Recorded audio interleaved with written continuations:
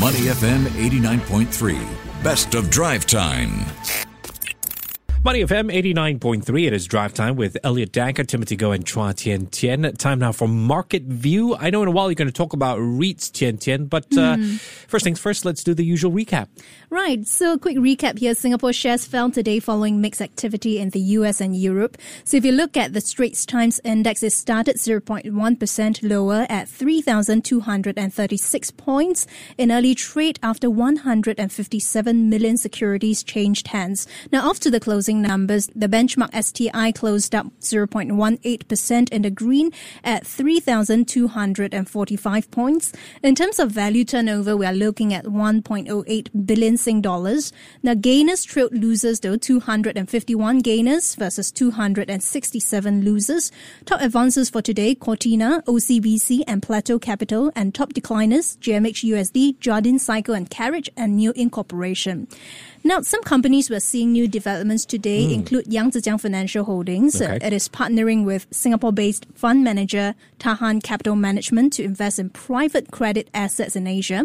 Now, meanwhile, several China-focused REITs, they have outperformed their peers listed on the SGX over the last 6 months amid China's recovery. But really, to what extent does this suggest about the speed of China's recovery from the pandemic? Well, lots to watch. And joining us in studio as we break down all these developments is James Cheo, Chief Investment Officer, Southeast Asia at HSBC Global Private Banking and Wealth. James, welcome to the studio. A pleasure to be here.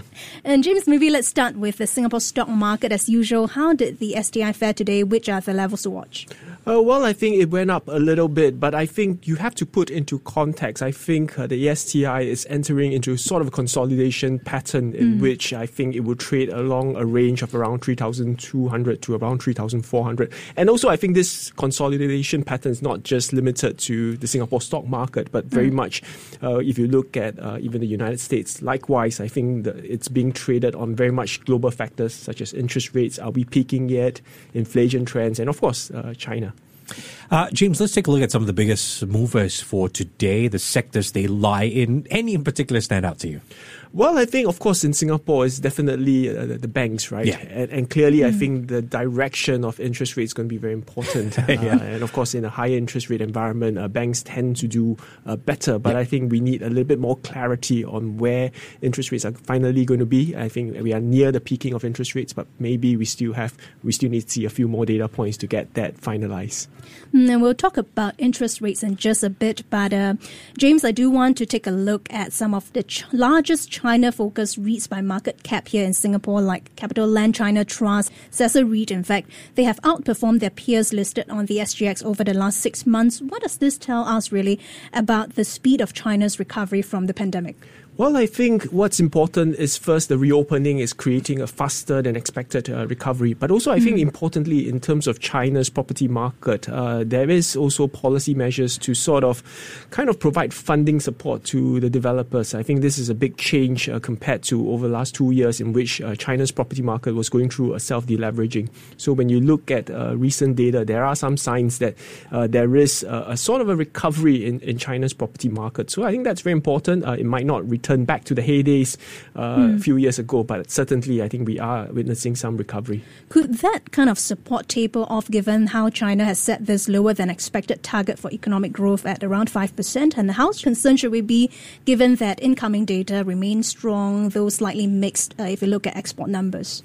Well, if you look at the cycle, right, I think this time round, a 5% growth, it's very much a sort of a time in which it's, you kind of under-promise, over-deliver sort of situation. But it's really very much a cycle in which it's going to be driven very much by consumers. So you have the reopening, there will be pent-up demand by consumptions and consumers. It's hard to put a number on that compared to the previous kind of MPCs in which the growth targets are very much driven by government spending, by infrastructure investments, and those things you could target even more accurately. But this time round, I think it's really the kind of the return of the consumption story that's going to be very important for China. We're speaking with James Cheo, who is Chief Investment Officer, Southeast Asia at HSBC Global Private Banking and Wealth. James, I'm getting used to this phrase. We need to look at more data. famously coming out of the United States a lot. And we're getting the February jobs report in the spotlight this Friday. You're expecting non-farm payrolls to have increased by 190,000 for the month of February. That's lower than the market consensus. I believe that's 215,000.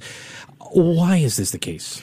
Well, I think the fact of the matter is that the data is going to be very important, even for the Federal Reserve, because they have kept interest rates at this level. They might increase by a little bit more, and they want to see the impact of such interest rates on the labor market. Okay. So that's why I think data from the labor market is going to be crucial. Would it weaken or not? And clearly, January's jobs data was extremely strong, 517,000. It might be a one-off, but I think the next data, particularly this Friday, non-farm payrolls is going to be very important. And of course, unemployment rate. Yeah. Will unemployment rate increase, and will that kind of have an impact on wages? I think these are very crucial factors to watch out for. I just want to very quickly follow up on this point, which is the fact that non-farm payrolls, HSBC's expectation is 190,000, which is lower than market consensus.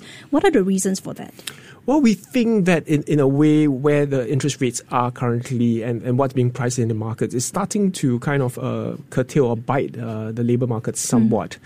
So in that sense, we think that there will be a slowdown in the pace of new jobs creation. So I think that's why we have a slightly lower than a market consensus. Right. But nevertheless, I think generally we should start to see in the months ahead some stabilization, I think, in the jobs market. Right. If we're expecting some stabilization in the jobs market, then where do you see peak rates going, and how should investors position our portfolios in terms of the asset allocation, geographical allocation in the near term, say for this quarter? Yeah, I think we are very close to where peak rates are. It could be in another meeting or two. So we are very close. But nevertheless, I think markets have already priced in peak rates at around above 5.4% thereabouts. And that number keeps changing. So I think from that perspective, at this point of time, I think bonds look much more attractive compared to equities. Because if you were just invested in, let's say, the 2-year US government treasuries, you would have gotten about 5% just on coupons. We're not talking even about price appreciation from a total return perspective. So bonds look very attractive. And of course, you could extend the duration of the bonds. But also from that perspective, equity markets selectively, let's say the Chinese market, also look quite interesting given the reopening dynamics.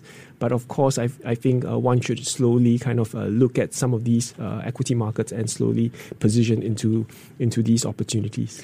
And James, before we let you go, I do want to take a look at some of the corporate news. Super app maker Grab is paying off $600 million in its debt maturing in 2026 in light of rising rates, because it has a sort of a healthy cash position according to the company.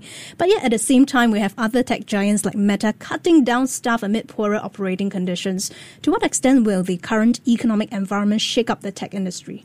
Well, I think you would just look at the variable of interest rates. I think that's very important, because in the past, when interest rates was almost zero, investors tend to look at the future cash flows of tech companies and were very optimistic about it, especially post-pandemic, in which there is a lot of optimism around the digital revolution. But I think those factors still hold true. But I think now investors are more focused on cash flows at the nearer term. And that's why you see many of these tech companies trying to improve their cash flows, whether it's through managing headcounts or even through reducing interest expense. So because investors are looking much more intently on present cash flow with a nearer term, because as you know, all financial assets are actually a discounted cash flow from the future, and they put more focus right now on cash flows that are more visible rather than further out. The present value of money and a higher discount rate there. Yeah. Thanks very much, James. That was James Cheo, Chief Investment Officer, Southeast Asia at HSBC Global Private Banking and Wealth. Thank you very much for joining us on Money FM 89.3. Before acting on the information on Money FM, please consider if it's suitable for your own investment objectives, financial situation, and risk tolerance.